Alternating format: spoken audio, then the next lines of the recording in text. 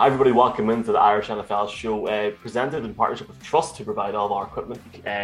Big welcome back to Pro Football Focus podcast host and lead analyst Sam Monson. Sam, what's the crack? You were on around the Super Bowl. Welcome back in, and have you been up to much over the last few months? Yeah, I mean, I tweeted out the other day that the NFL calendar never stops. You go from preseason to regular season to postseason to free agency to the draft. And then we get into list season, which is the last couple of months, which is just endless rankings of everything. Like the time period in the NFL calendar where theoretically it's dead, nothing's happening. So that's when you break out all the rankings, which feels like it should be easy, but those things are a giant pain in the ass to do. So it's as hard as any other time of the year. Sam, I know you've spoken about the Browns on your podcast, but obviously last season, after a 17-year absence under a first-year head coach, they go back to the playoffs. What do you make of the moves in free agency and the draft, and what are your expectations for the Browns going into the new season?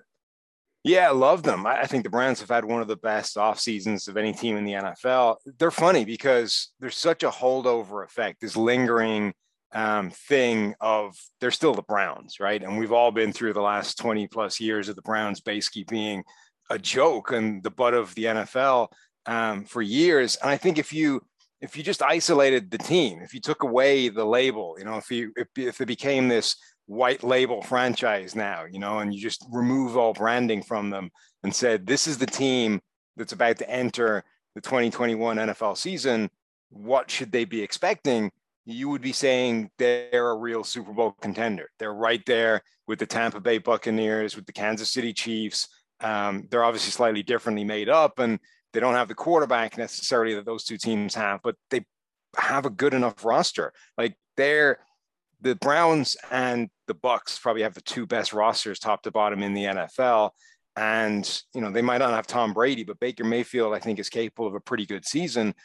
The problem is, I think there's still so much of a drag factor from the last 20 years of history of them being the Browns. And we're all just kind of waiting, will it happen, or will they find a way to collapse and blow the whole thing again and have to rebuild once again from the ground up? And it shouldn't happen. There's no reason it should. Like, they're making smart moves left, right, and center. I love what they did in free agency in terms of hammering the secondary, their big area of weakness last year, continued into the draft. I think a guy like Owusu-Koramoah is potentially an absolute steal.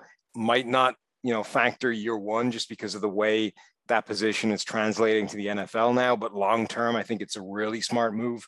But, you just have that lingering fear that the other shoe's just waiting to drop. Sam, from Kevin Stefanski, who's had a very successful start to his coaching career, to another coach who's had quite a difficult 2 years in Vic Fangio in Denver. Just in terms of the division itself, it's a very difficult division, but a lot of people think that Denver have a very good stacked team there, with the exception maybe of the quarterback position, which has been speculated in terms of trade. What's your expectations for Denver this season? Yeah, and it's a big exception for them because, the two teams that I just mentioned, the Bucs and the Browns, maybe 1 and 2 in terms of the best rosters in the NFL. If you separate quarterback, Denver's there with them. Like, Denver's roster is absolutely loaded. The skill position players on offense are insane. The offensive line is pretty good. The defense under Fangio is fantastic. So if they can just find viable quarterback play, Denver are a contender. The problem is, I don't really see where that's coming from on the roster right now. And unless they swing a trade for Aaron Rodgers, which I don't know if it's really likely given, that it hasn't happened yet, essentially, they're in trouble. Like, Drew Lock would need to take a massive step forward from the first couple of years, which, is possible. I mean, we just saw Josh Allen do the same thing last year, but there isn't really the same degree of optimism, I think, for Drew Lock that there was for Allen. Like, a lot of analytics and a lot of people were poo-pooing it, but there were a sort of hardcore group of people that were saying, look, Allen is already getting better and he's made strides here and he's been working all offseason with this mechanics coach that's fixed things and all this kind of stuff. And, you hear that about a lot of players, but there was at least that buzz around Josh Allen. And then it all became true. And we saw this giant jump forward in performance. There isn't really that buzz about Drew Lock. Like, there aren't the stories saying, this is him fixing the thing that's ailed him, and he's primed for this year 3 breakout. There isn't that tone about Drew Lock. So I don't know if that's going to happen for him. And then Teddy Bridgewater is coming off the worst starting season of his career, which was a little bit of a surprise to me in Carolina, but I think it does probably change your perception of like what you think Bridgewater is capable of. I would have said before last year, Bridgewater had a shot at giving you viable starting quarterback play. After last year, it's tougher to make that argument. Sam, you mentioned about quarterback play there, and we all know the importance of a viable starting quarterback. I mean, the poor boys with the Broncos obviously had a game last year where they didn't even have a starting quarterback. And I'd be one to say, if you include Driscoll and Ripien and Drew Lock, they probably had 16 games where they didn't have a starting quarterback. But while there's no buzz about Drew Lock, there is a hell of a lot of buzz around one quarterback move this year. Matt Stafford going to the Rams, people putting 2 and 2 together with McVay's formula, with the wide receivers they've got, and coming out with 10 zillion points effectively for him. I mean, I'm just wondering about your take on the Stafford situation. And actually, I want to throw a couple names like Baker Mayfield, you mentioned, Dak Prescott, Kirk Cousins. Like, how would you rank him against those quarterbacks in that arena? Yeah, I think the Matthew Stafford hype is getting a little bit silly. Like, Matthew Stafford is a pretty good quarterback and has been a pretty good quarterback throughout his entire career. And almost every single year, you get a run of 3 or 4 games where Matthew Stafford looks like an amazing quarterback. And then that stops happening and he goes back to being the guy that he's always been. And there's a group of people that look at him. He's like the poster child for physical tools and for can-do at the quarterback position. And because he was a number 1 overall pick, there is always going to be this hardcore group of fans that look at him. And he genuinely has one of the 2 or 3 best arms in the NFL. Like, it's Mahomes, it's Josh Allen, Aaron Rodgers, and Matthew Stafford. Those are the guys, right? So he's right up there with those other 3. But unlike those guys, he's way more inconsistent and always has been, right? And has always made way more mistakes than certainly Tom Brady, than Aaron Rodgers, than Russell Wilson, even more than Mahomes, to be honest.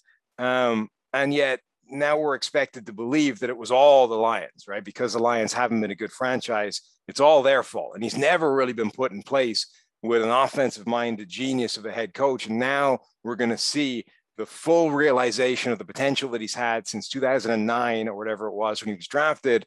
This is going to be the year. Look, we're more than a decade into this guy's career, and the chances of him suddenly, the light switch going on and us getting like peak Stafford, this sort of limitless cartoon version of what happens when like you only get the upside and all the bad disappears. I'm just not buying that. I don't think that's likely to happen. Now, Sean McVay's system probably is better than anything he's had with the Lions. So I think there's a good chance that his numbers improve and we see him have, statistically a very good season. But I think he's like, the mistakes are inherent. Like, those aren't going to disappear. He's still going to make errors and still going to cost his team in certain spots.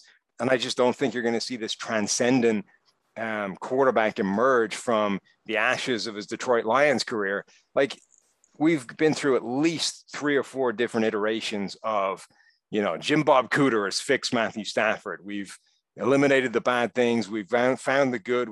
This is the connection we've been waiting for. That's happened like 3 or 4 times, and it always goes away again, right? We get 8 games of that, and then Stafford comes back, and then it's a different problem, and the next guy comes along and fixes Stafford. Like, it probably just isn't happening, right? There are inconsistent quarterbacks. There are quarterbacks that always have that about them. And Jay Cutler was a lot like this, right? Had some of the most amazing physical tools in the NFL, but was never able to put it all together. And every year there was this hype train that was saying, this is the year Jay Cutler puts it all together and you're going to get this great high-end starting quarterback. Now, Stafford is better than Jay Cutler has ever been, but it's the same idea, right? That the idea that this is the year he puts it all together, it's probably not a smart idea to chase that endlessly. A bit of the Sam Bradford factor as well. You're saying being the number 1 pick and trying to change it every year? Yeah, I mean, guys that are former number 1 overall picks and have physical talent are extremely hard to get rid of, right? It's very difficult for the NFL to give up on those guys, as they're always going to look at them and think why can that guy not be Aaron Rodgers or Patrick Mahomes or, the best quarterback in the NFL? Like when he's on, he's right there with them. So why can't I eliminate the bad and get that level of peak play out of them? It's very difficult for NFL people to convince themselves that that's probably never going to happen. Like the NFL is full of coaches that look at a guy, see the flaws and think, well, I can fix that. Like I understand what the problem is. And he's got the things that I can teach, right? He's got the arm strength. He makes freaky sidearm throws that him and Mahomes and Aaron Rodgers can do.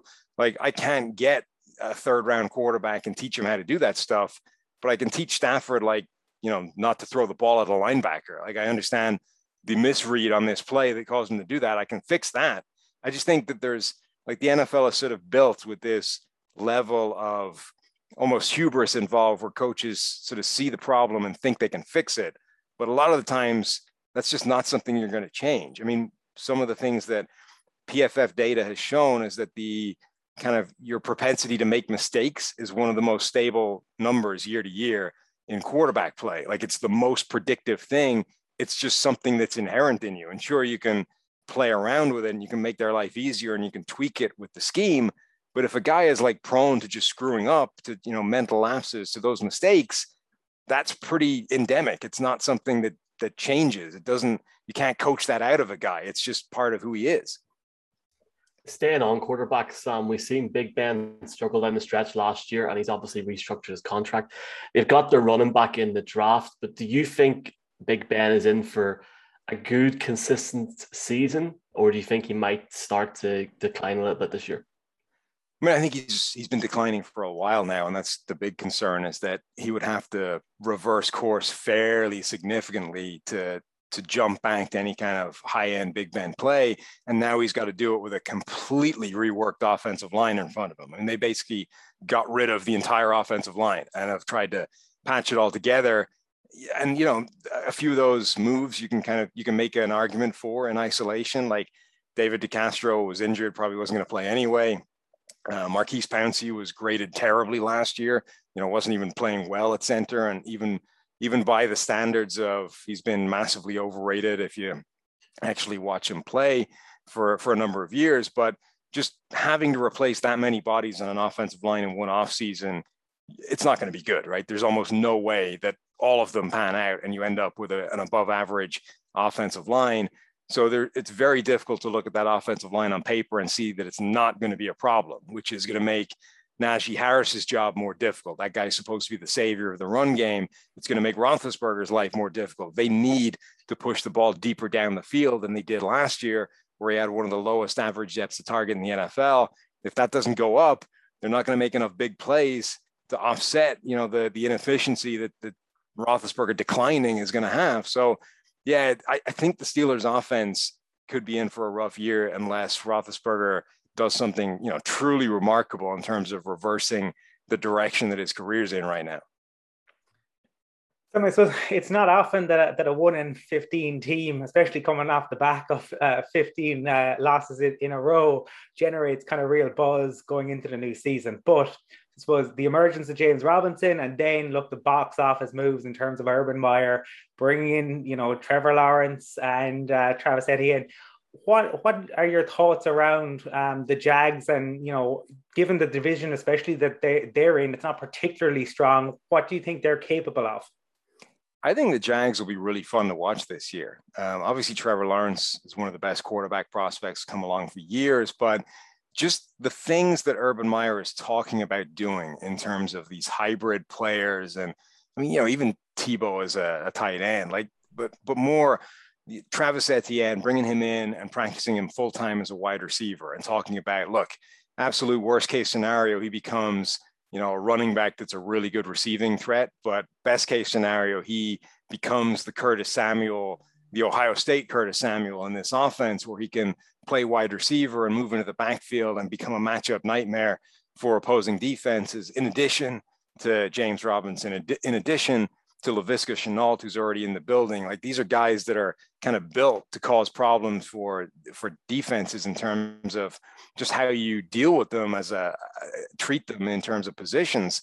So the fact that he's got like a fairly long history of that kind of thing in his college offenses. You know, Curtis Samuel, Percy Harvin with Florida. He went through a sequence of those guys at Florida of using them in really creative ways and different positions all in the one game, and causing teams like legitimate problems. So if he's planning, it feels like, because he's been doing it for like a decade or more, in fact, significantly more, it feels like an old idea, but it isn't really. It's still kind of cutting edge in the NFL in terms of taking receivers and putting them in the backfield. Like, teams have been splitting running backs out wide for years, and, you know, tight ends and those kinds of things. And that doesn't really cause NFL defenses that many problems anymore. But taking a receiver and putting him in the backfield still causes all kinds of issues for NFL defenses, because it completely screws with how they've treated that guy from the moment they stepped on the field. You know, the defense is matched up with them from a personnel standpoint in the huddle. And when they break and the personnel is somewhere they're not supposed to be, it causes issues, because now the extra defensive back that you've got on the field is now part of the run fits. And that's something he's not used to doing. He's not very good at doing, even if he is used to it. And it's a potential place you can exploit. You can even, you know, screw around with motion pre-snap and essentially manufacture and like substitute the players that are going to be in the box and part of the run fits. So yeah, I kind of excited about what this offense could be, and hope that they just don't screw it up, basically. Sam, 12 months ago, general consensus was that Daniel Jones was on the upward curve. You kind of fast forward 12 months and there's a narrative this is a make or break year for him. I read a very good piece recently by PFF where they felt the stats, in particular the second half of the season, didn't back up against what people, the general opinion is. Do you feel it is a make or break year, and do you think it will come good, bearing in mind the players they put around him this season? I think it is a make or break year, and I kind of feel a little bit sorry for him, because that offensive line looks terrible on paper. Like, it's right there. I mean, it's arguably worse than Pittsburgh's. It has the potential to be like a complete Achilles heel for this offense. And, you know, that would be bad for any quarterback, but it's particularly bad for Daniel Jones, given the flaws that he has as a quarterback. Like, I agree that I think that his season last year, like, a lot of people just point to the touchdown numbers, right? And it's like Dak Prescott had as many touchdowns in 4.5 games as Daniel Jones did all season long. Therefore, Daniel Jones sucked.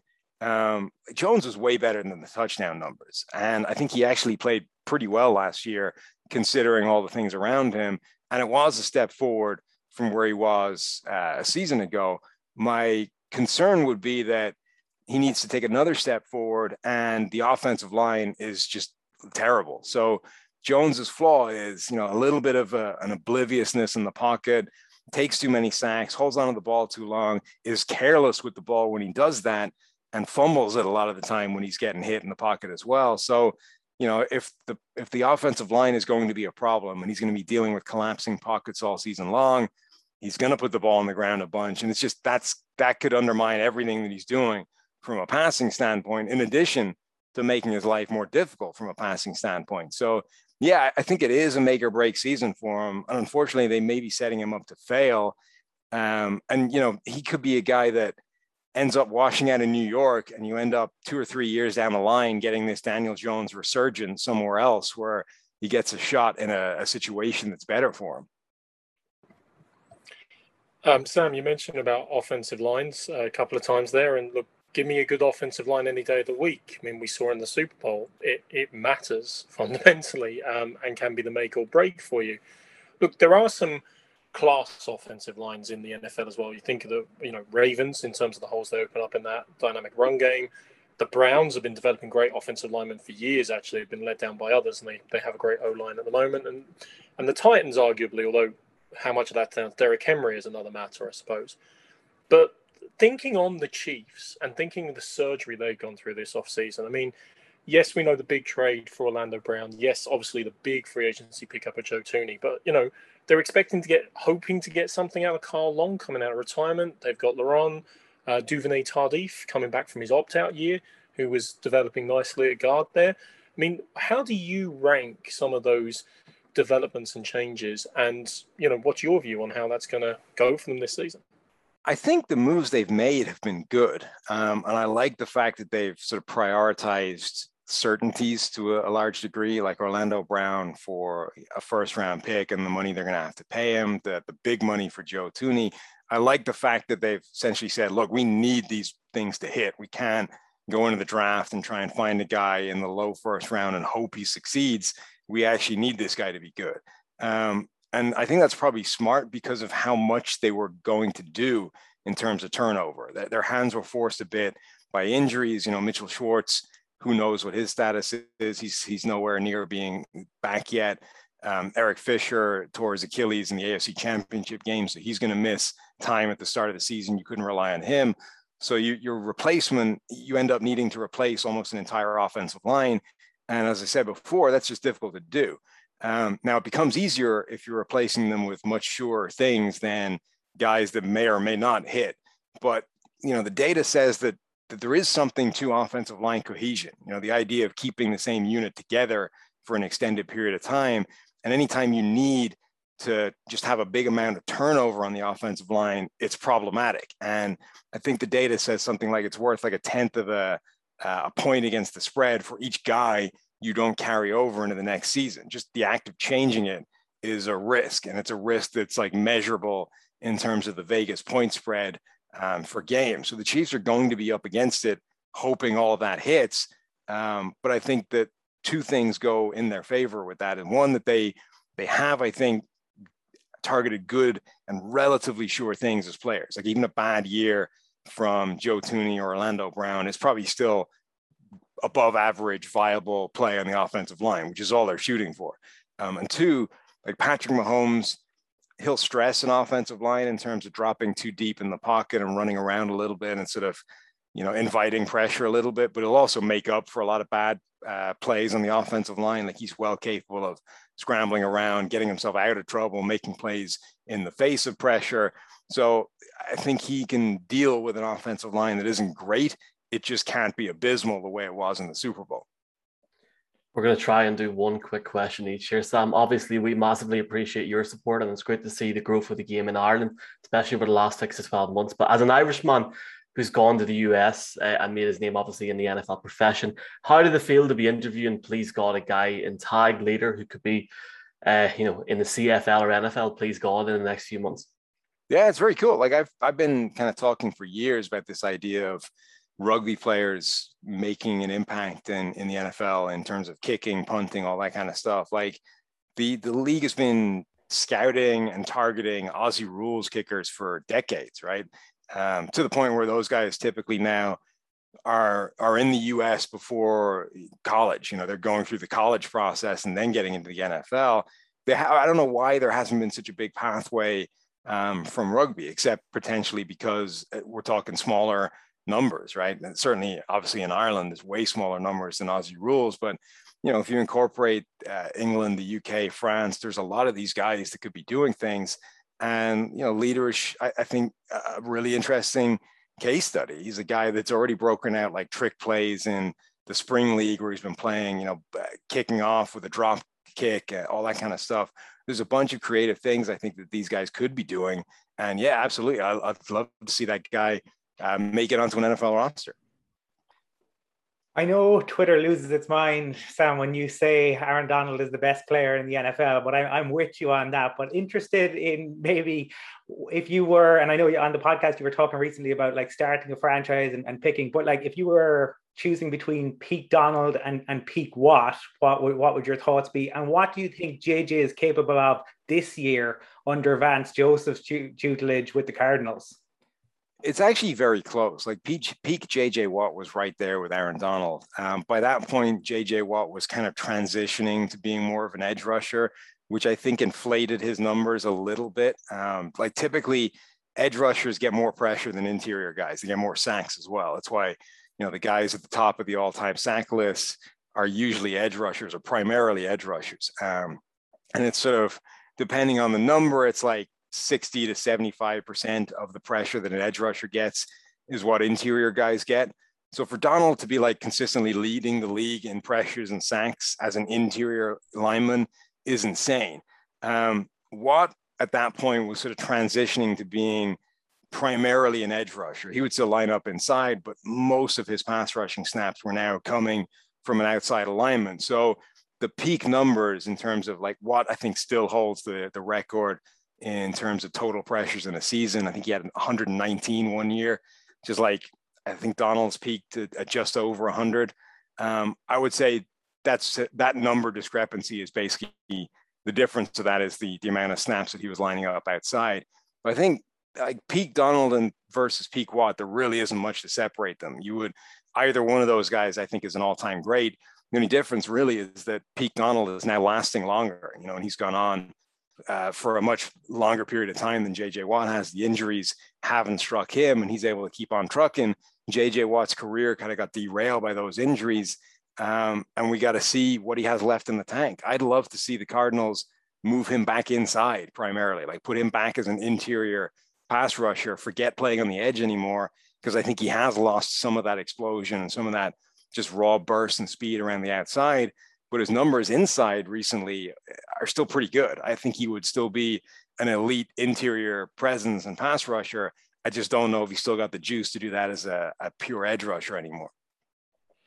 Sam, as we approach training camps, is there any particular players that you feel are floating under the radar, whether it's a free agency acquisition or a particular draft player that will make an immediate impact, whether it's in training camp, pre-season games, or just at the start of the season? I'm really curious to see whether Irv Smith takes this big step for the Vikings. The Kyle Rudolph leaves town. Irv Smith, in theory, is now the number one tight end there. But the Vikings haven't really loaded up their tight ends, even the number one guy, with that kind of volume of targets. Like Irv Smith's numbers, if you just sort of scale them up, are right there with the best tight ends in the NFL, but he's dealing with like half the targets, less than half the targets of a lot of these guys. And even if you combine the number of targets that Irv Smith and Kyle Rudolph had, you don't even get in the same kind of ballpark of, Travis Kelce, Darren Waller, and those kind of guys. So I'm curious to see how much of a workload the Vikings will give him, or if they'll maintain that split that they had with Rudolph, except now it's with, a Tyler Conklin or whatever, because I think Irv Smith has like the physical tools to put up some pretty special numbers. I just don't know if that offense is going to give him the shot to. Sam, just one final question. Obviously, you've made a great living for yourself with Pro Football Focus, and Pro Football Focus made an amazing business over the last while with their analysis of players. And I know we covered the approach and the detail taken the last time you were on with us at our Super Bowl show.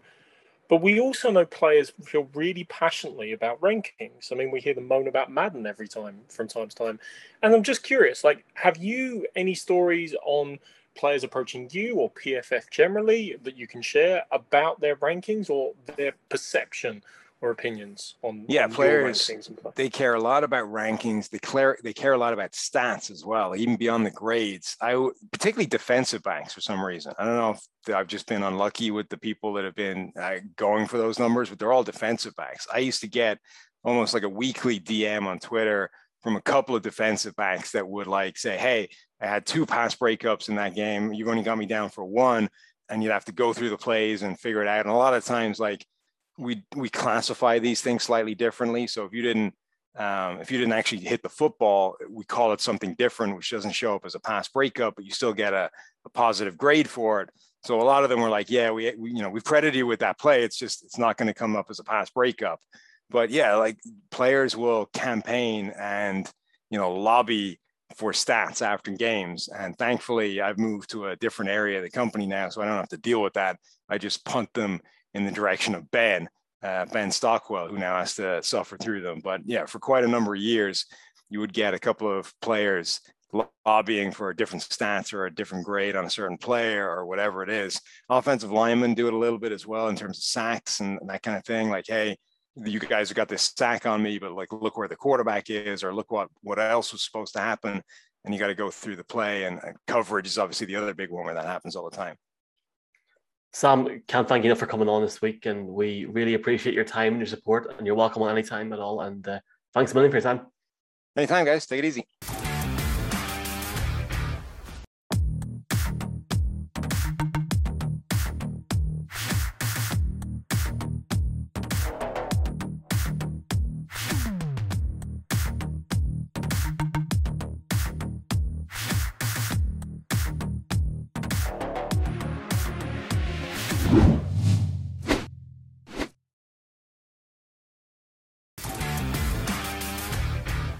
This week, 8 weeks to go until the NFL season, the jam-packed show ahead. Our first guest is the Super Bowl and Grey Cup champion, Brandon London. Brandon, great to have you on the show. Hey, thanks for having me on, fellas. I mean, when you say 8 weeks left, I mean, I just got my hairs on my hands and my back and my neck just stood up because we've been waiting for football for quite some time, and with having reduced fans or even some stadiums not even having fans in the stadiums last year. I know not only from the player standpoint are guys excited, but I know the fans are as well. So I can't wait until the opening kickoff.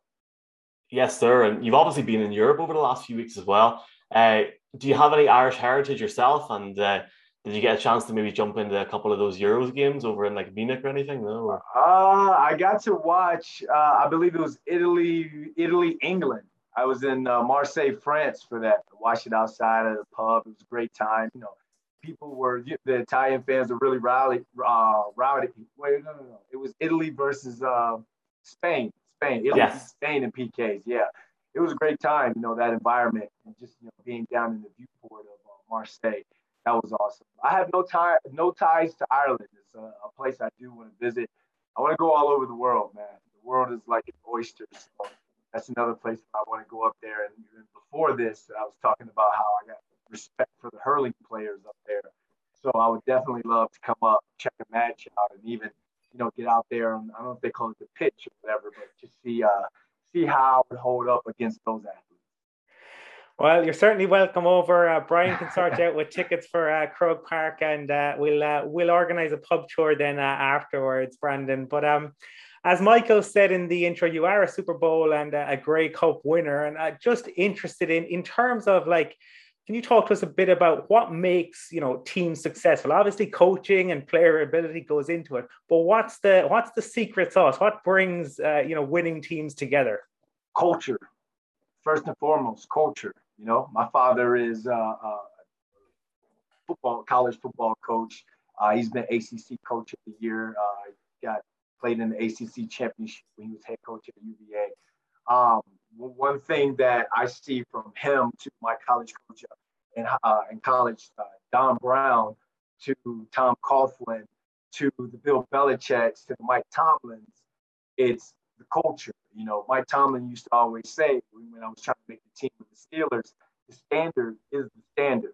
So it's when you go into work and not only do you know your role and you know what's expected of you, I think that's something that each player buys into. It's easier to buy into rather than playing in an organization with not only chaos within the organization, but chaos within the fan base as well.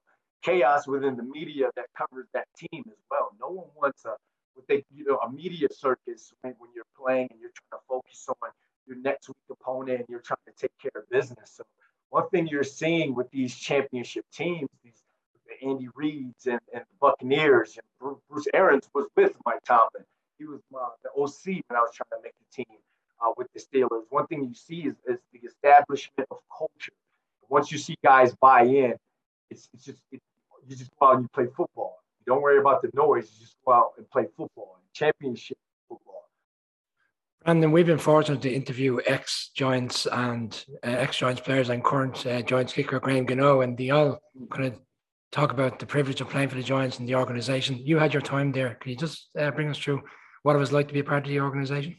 Yeah, you guys talking to guys more famous than me within the Giants organization, and I was only a practice squad guy there. I didn't make the 53 there. I was an undrafted free agent with the Giants. They came to my pro day. Mike Sullivan was my receivers coach there at that time, and then the next year I had a really good training camp, which put me on the team with the Miami Dolphins. So when it comes to that Giants organization, I've been around. I got a chance to be one of those guys who kind of redshirted and got to see everything. Nothing was expected on me per se on the field. I didn't have to catch the game-winning touchdown pass like Plaxico Burress in the Super Bowl. However, I had to be Randy Moss twice. I had to get the defense prepared each week, and I looked at it as I had to be T.O. I had to be Joey Galloway on these Donald Driver on these playoff runs. So I look at it. My time with the Giants, I was one of the most important people there, and it was one of those things where I got to see how an Amani Toomer prepared. I got to see how Plaxico Plaxico Burress battled injury all year and still managed to play at a high level in big games. You got to see the evolution of that defense throughout the year with Steve Spagnuolo and that defensive line.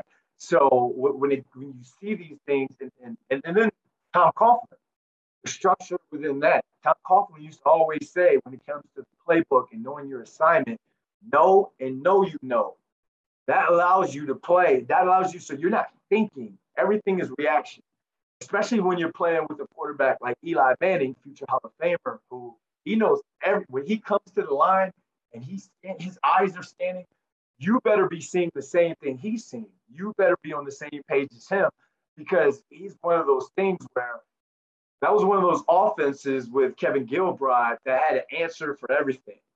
You blitz, we got a hot or a side. You sit back, we got a check down or we got a built-in shit to a check down. So it was one of those things where if you want to play at your high level, you better understand and know everything that was going on because we need to have this thing as a well-oiled machine.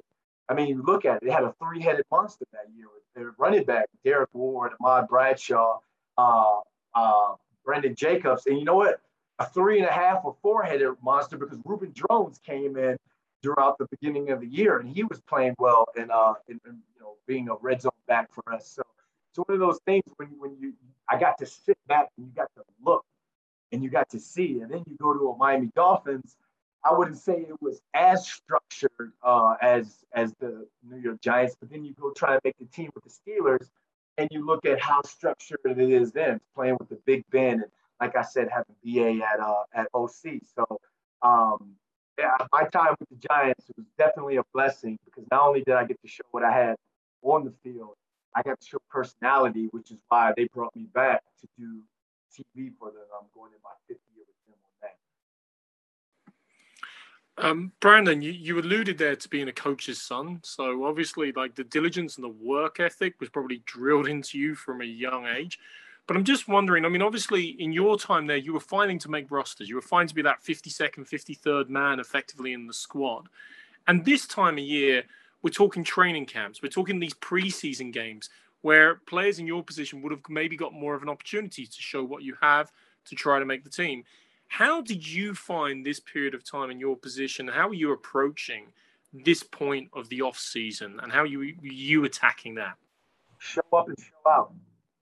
Every opportunity is your opportunity because you think about a guy like a Bubble Guys, roster Bubble Guys, what I was every year, and there's no shame for me to say that. I'm not one of those guys that's like, oh, I didn't get a shot. No, I got ample amount of shots, and I took advantage of each opportunity. I mean, I'll be in the Giants camp, and Plaxico was down. With his injury, Amani Toomer would take vet days. I believe Steve Smith was nicked up. David Tyree was nicked up. So we were talking about 4 starters already out.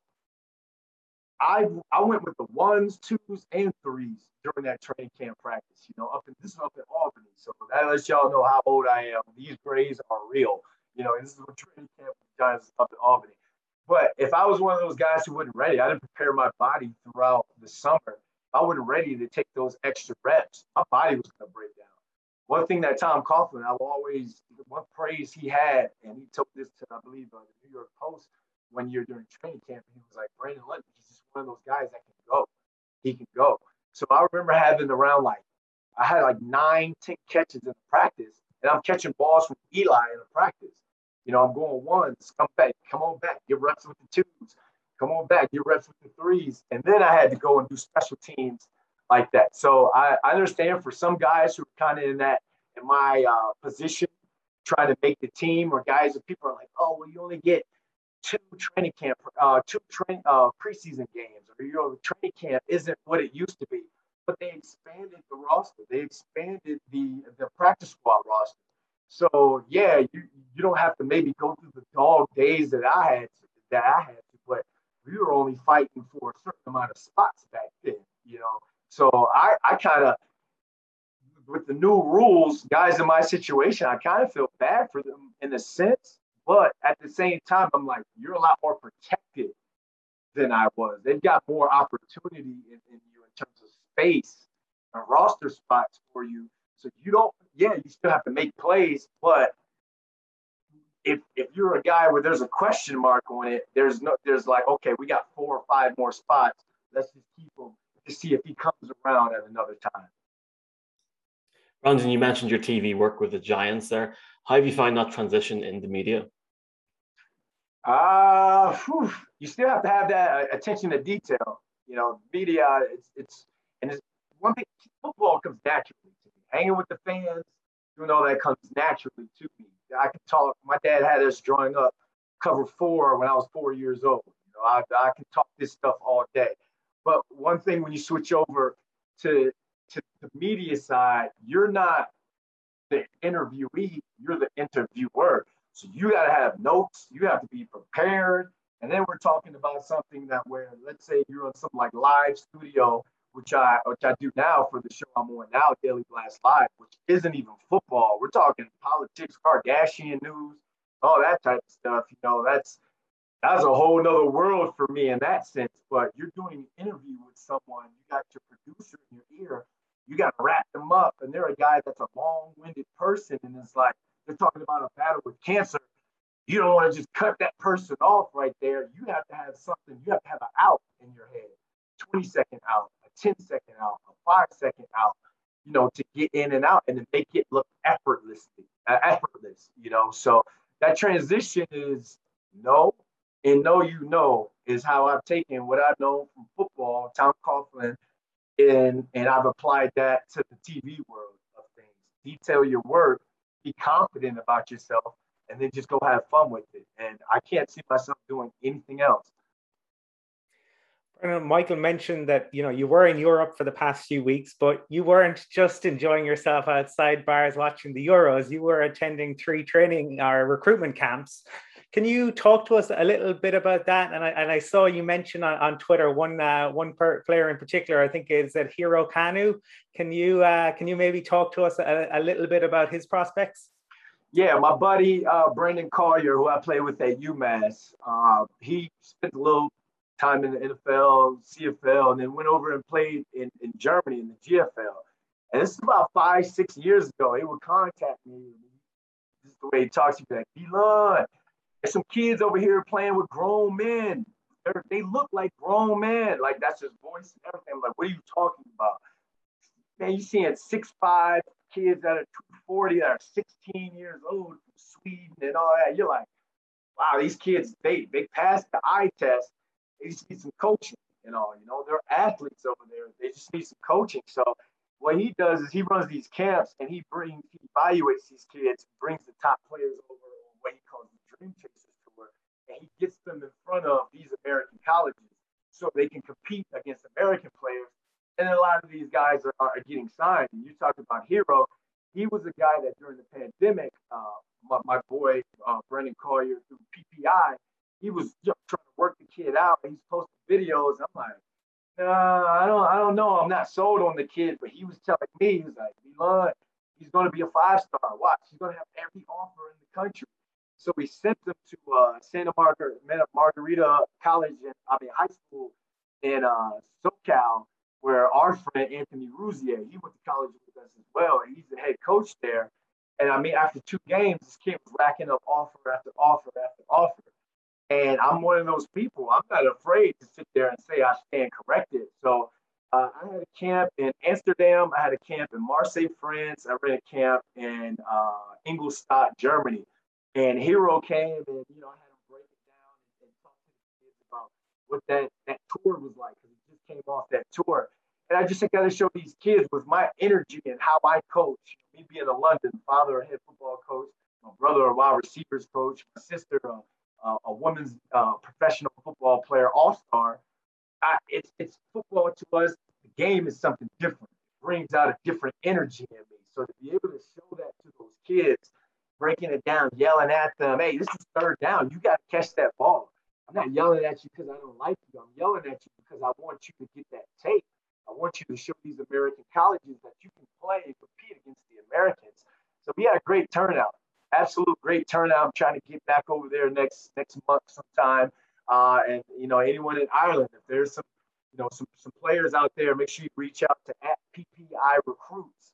And you get that tape, you get these workout videos to Coach Collier and let him evaluate you, because he's the plug. He's the guy to know to get your college football dreams kickstarted. Brandon, this off-season in particular has been one of the most intriguing for quite some time. In particular, the quarterback situation, the carousel. We've seen Wentz go to the Colts, Sam Darnold to the Panthers, but the three quarterbacks that haven't moved despite numerous speculation, Deshaun Watson, Russell Wilson, and then obviously the Aaron Rodgers situation. What have you made of the whole situation across the board? I look at it as anyone can be traded. I look at it as we talk about just three different situations for those guys. I look at it as, I don't think Russ is going anywhere. I don't think Aaron Rodgers is. Let's be honest. And everyone, Aaron Rodgers is getting a lot of flack because they're like, oh, well, Brett Favre kind of was a diva when it came to them drafting you, and now you're doing the same thing. Look, that man can do whatever he wants. And Russell Wilson can do whatever he wants. So when it comes to, if I feel as though this team is not giving me enough weapons to be my true greatness, because they have to be their great self in order to be great for the team. I mean, they're a guy that we're not paying. They don't pay their receivers that much. You got to go out and you got to make a receiver, So we're paying you to make that receiver. So it's one of those things where I understand the fans, the loyalty is to the club and all, but sometimes I just want to tell the fans, just shut up, man. Just go buy your beer and freaking cheer. You know nothing of what you know nothing, Jon Snow. You know what I'm saying? It's these guys. These are two guys that have won Super Bowls for their organization, who year after year put up elite numbers year after year. So it's like, if they feel as though there's something that we don't know or the fan doesn't know behind the scenes, I'm not a big guy to air out your grievance publicly and all, but at the same time, them doing that is putting pressure on the club. There has to be pressure on the club and organizations. Otherwise, your message doesn't get out there, because you got some of these beat writers or bloggers or something. I love everybody to death, but all that clickbait out there, man, it's so much clickbait out there to where it's like these people are getting their information from 160 characters on Twitter, on a social media site. They're not going in and reading about what things truly mean or what was said on the Aaron Rodgers side or whatever. They're just highlighting, the Rodgers upset in Green Bay. It could have been upset because it's snowing again. But that's all that's all they're going to put. Oh, he's being a baby. Oh, you know what I'm saying? So I think sometimes players doing this, calling out the organization or standing firm, is allowing the true fans to really understand, hey, our leader, our guy that's brought me has brought me a Super Bowl, great memories, and probably even put some money in your pocket because you're betting on your team. Our guy isn't happy here. What can we do as an organization to keep him here? Because we want that guy in our locker room. Brandon, moving away a little bit from the quarterbacks, obviously the wide receivers, your position. The cool guys, yeah. The cool guys in the room, who maybe have had a reputation of being a diva from time to time in the past as well. But the performance of a wide receiver obviously isn't just down to the individual player. It depends on the quarterback you got. It depends on how much time the O-line's given him. It depends on the scheme. Thinking last year, DeAndre Hopkins going to Arizona, everyone was excited to see what he'd do in Cliff Kingsbury's scheme, who's a former Montreal Alouette like yourself, actually, as well. So, the connections are everywhere. But thinking of all of those things and the variables that exist, and I know with your work in the Giants, you might be tempted to say Kenny Golladay to this, but what couple of wide receivers you got your eye on, whether the new boys coming in, obviously some great talents in the first round of the draft, or maybe someone who's getting a change of scenery that you really feel, and we'll continue the Game of Thrones reference, are going to go Dracarys and blow fire over everyone all the way around? So before I go into that, I got to address the diva thing, because you said that we have all these variables that have to happen for us to get the ball. And if we don't even at least get the ball thrown to us, people are like, oh, he's nothing. He's not. You can be wide open. If you got a bad quarterback, bad line, blitz not picked up, is an underthrown ball, and then you got one of those corners who's beat that just goes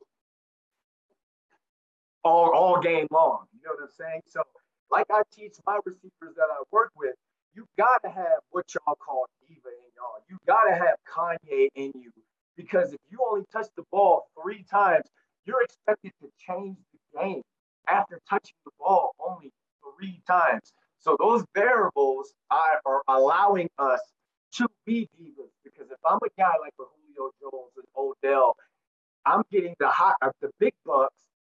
If I don't produce it, if I don't have the numbers, people are going to be online with the Twitter fingers. You know what I'm saying? So you have to have that confidence in yourself. So to go to part 2 of your question, I really cannot wait. You know, I'll stay away from Giants in that sense. You know, obviously I want to see Kenny Golladay have a day, but I really want to see. I want to see Odell back, man. I want to see a healthy Odell back, because a healthy Odell is great not only for the Browns but the league.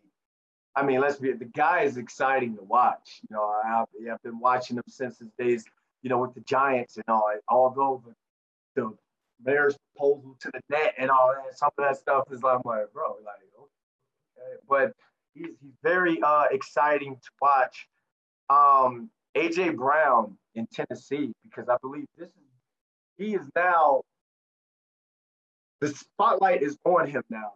He's one of those guys that, you know, he wants to get paid, and I believe that, and everyone was talking about, if he had that type of targets that a lot of other receivers had, he would be a beast. So I would, and now you throw in Julio with them, like that's going to be dangerous, you know, and you have a running game.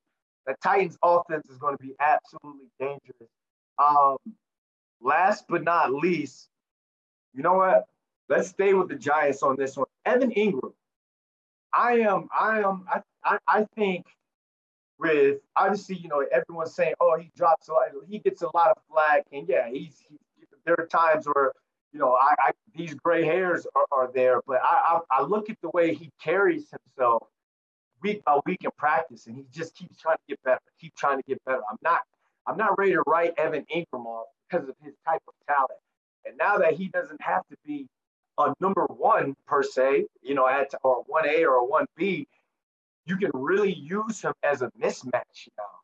And maybe that breeds more confidence in him. I can see Evan Ingram possibly having, people might think I'm crazy, 800 plus yards this year, just because of the mismatch that he could be. So that's a guy.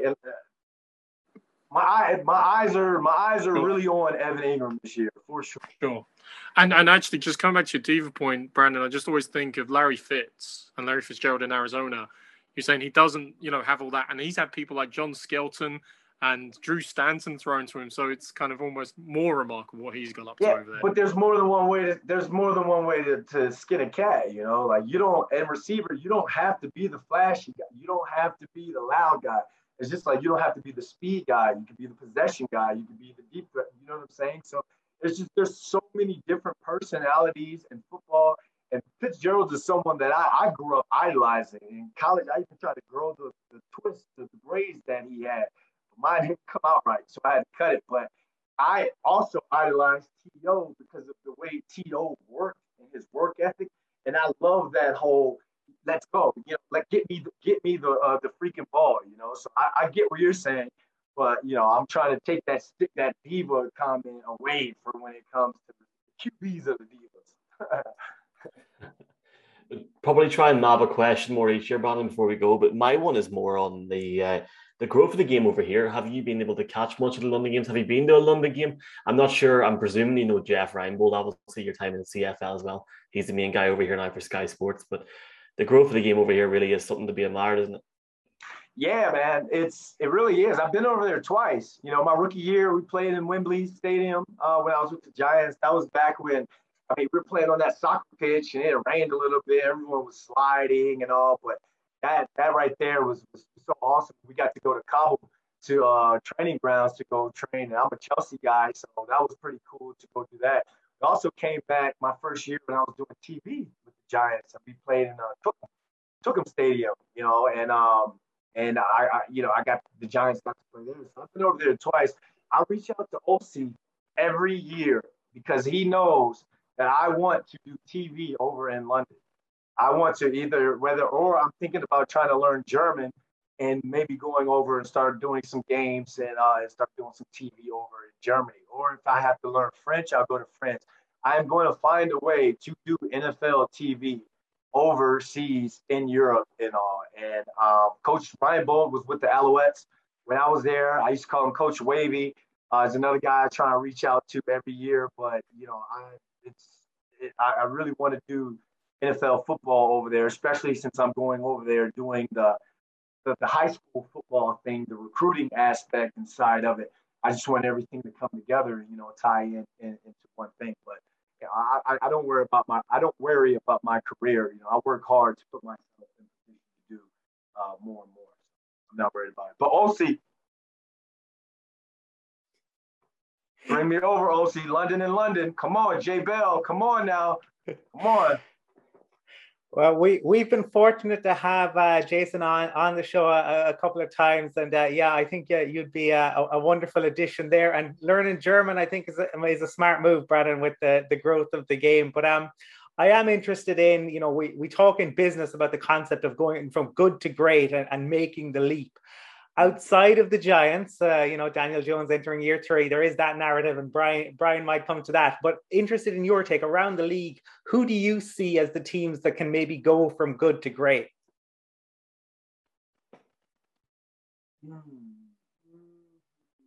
Off the top of my head, the Rams. Rams are one.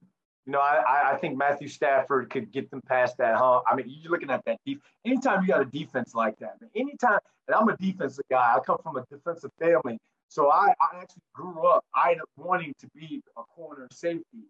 Anytime I believe in this league, defense wins championships. And I think that a Rams team could match up against a Chiefs or a Bucks. You just, against a team like that, not only do you have to have that defense, you got to have a quarterback that can make that throw. That 1 or 2 throws in a game, we're all like, oh, wow. That 3rd and 13, he kept the chains going, and then you hand it off to that back. He does what he has to do. I think another team, good to great. I want to see the Browns. I know people hate Baker Mayfield, but I am one of those flashy guys. I think their offense is so fun to watch while they're clicking. And it's a thing because Nick Chubb is a dog, and then you throw in your scat back Kareem Hunt with that, and you have 2 talented receivers on the outside. I just love – I'm a big Austin Hooper guy as well. I just love the way that offense can gel and get going. And I think last but not least, I would say – you mentioned the Arizona Cardinals. I got my eye on them as well. I look at D-Hop, I look at Kyler Murray. Those guys are winners. They can be winners. And I look at Cliff Kingsbury and what that offense brings to the table. We played against the Cardinals, and I've seen what that offense can do. We've seen what Kyler Murray can do. And he's one of those talents where you look at it, and I understand he's one of those guys, you may not be that tall, and you may not be that pure throw. Guy's a winner. The guy can win, and the guy can lead. And I've gotten to see that being on the sidelines, pregame for Giants game, and sometimes during the Giants game, and you just see the way he not only commands the huddle, but he commands that leadership. And anytime you have a guy, your decision maker is not only confident in himself, has a great relationship with the head coach OC, but also has the respect of his teammates. Those guys will run through a brick wall for him. And that only just makes you play. If you're a B- player, that makes you bump yourself up to a solid B player because you understand it's not about me. It's about playing for not only that guy next to you, but that our leader as well. So I see the Cardinals also taking a leap as well. Just stay away from the Giants. Well, Brandon, I'm a Giants fan, so I'm going to finish with my last question again on the Giants, but in particular Eli Manning. We've seen recently that he's returned to work within the organization. He's going to go into the Ring of Honor in week 3 against the Falcons, who he threw his first touchdown against back in the day. But you've had the opportunity to work with him, just in terms of the insights, what he's like off the field, and will he go into Canton at some stage? And he's one of those guys where he's all business. So you respect him as a leader. You respect him because he's a guy who works his craft. But he also has personality. He also can loosen up. You know, if you think about it, at the end of the day, with all the complexities of this game, it's still a game. You know, I tell you, we say it all the time. You get a king's ransom to play a child's game. So at the end of the day, you're still playing with guys who are elite athletes, but don't even like football. There are a lot of guys in the NFL that don't even like football. It's just you're so good at it, and the money is that good that it's like you have to play that. So to be able to not only connect with guys like that and to lead guys like that, you have to have some sort of je ne sais quoi about you. You know, you have to have some sort of coolness about you. And you see the videos, you see the behind the scenes social media videos, Eli joking around in the locker room, putting pranks on to guys, joking around with his offensive line. He's always takes care of his offensive line. Even though the Giants' offensive line throughout the last recent years, we can say hasn't been as strong as what it was back in those his glory days, his heydays. You never saw him throw them under the bus. You never see him get down on them in the locker room or in front of teammates or whatever. There's one thing if he's commanding, accountability from a guy, as he should, but he's always still been one of those guys who would still jump on that grenade for a guy, or he'd still be there, still not so much joking around with one of his linemen, but trying to get him and get out of your head. At the end of the day, I need you playing with confidence. So with him bringing back for business stuff with the Giants, and then I think another one of his titles is like a director of fan engagement. I'm like, wait a minute, I do fan engagement. So does that mean I got to like report to Eli when I get into the facility? But I've always thought it'd be cool to like be on the phone with somebody, like, hold on. I got to go to Eli's office real quick. I'll be back real quick. I'll be back. I think that'd be the ultimate flex to do that. Like, Mom, I'll talk to you in a little bit, Mom. I'm going to Eli's office, let her know her baby boy's made it in the world, So, but I wish that guy nothing but the best, man. And even when they did bring me back in 2016 to do Giants TV, he was in there. I'm walking, and he kind of like tapped me on the shoulder and was like, hey, I heard we brought you back, man. Congratulations. Like you didn't really do anything for us on the field, but it's also good they brought you back and all like that, kind of joking around. But it's just one of those guys where I don't have to see how he's like, through the media. I get to see firsthand, or I've gotten to see firsthand that personality. So I can attest for that personality in that leadership. Brandon, I just want to say, like, on behalf of all of us, like, thank you so much for your time and your insights, whether it's the coaching in your family, your experiences as a player, and obviously your time now in the media, whether in the US or in Europe in the future, please God. Great to hear from you. Very grateful for your time. Can I just ask, Brandon, what's your Twitter handle or anything if people over here want to follow you and get your insights on the game? At Brandon London TV. I haven't been real heavy on social media the last couple months, but once football season kicks back in, I'm going to go back into it, dive right back into it. Kind of doing daytime TV and live TV and talking about social injustices and the wrongs and all that stuff. It kind of weighs in on you to where it's like I don't even want to look at social media from time to time. But football has always been not only a love for me, but it's been an escape for me as well. So I'm definitely going to use my time with the Giants this year to connect with more people, see how many people I can help, how many podcasts and things I can jump on. And I want to thank you guys, and guys like you who do it because, like I said, there's a lot of clickbait out there, man, in a sense, and it's taken away from the game in its purest form, and it's taken away from that connection from player to fan. So guys like you, like bringing in, current players, former players, and allowing them to, talk directly, like maybe some guys don't give you everything when it comes to something that should be in-house, but at least, that player, because not everyone's going to be on ESPN to get to talk about what's truly going on with the team. So giving that player that platform to get direct to the fans who really want to know the nitty and gritty, not want to just, click on something and, clickbait type of get their information via clickbait so they can go on their blogs and, oh, well, I heard that, blah, blah, blah. Like, go away, bro. Like, you go away. Thank you. Thank you guys, That's a very, very kind comments there, Brandon. And we all massively appreciate it as well. And look, you're welcome anytime. Feel free. Brian would love to have you on after, say, a few weeks in the Giants season. But thanks so much for coming on for now, Brandon, and we will chat to you again soon. Thank you.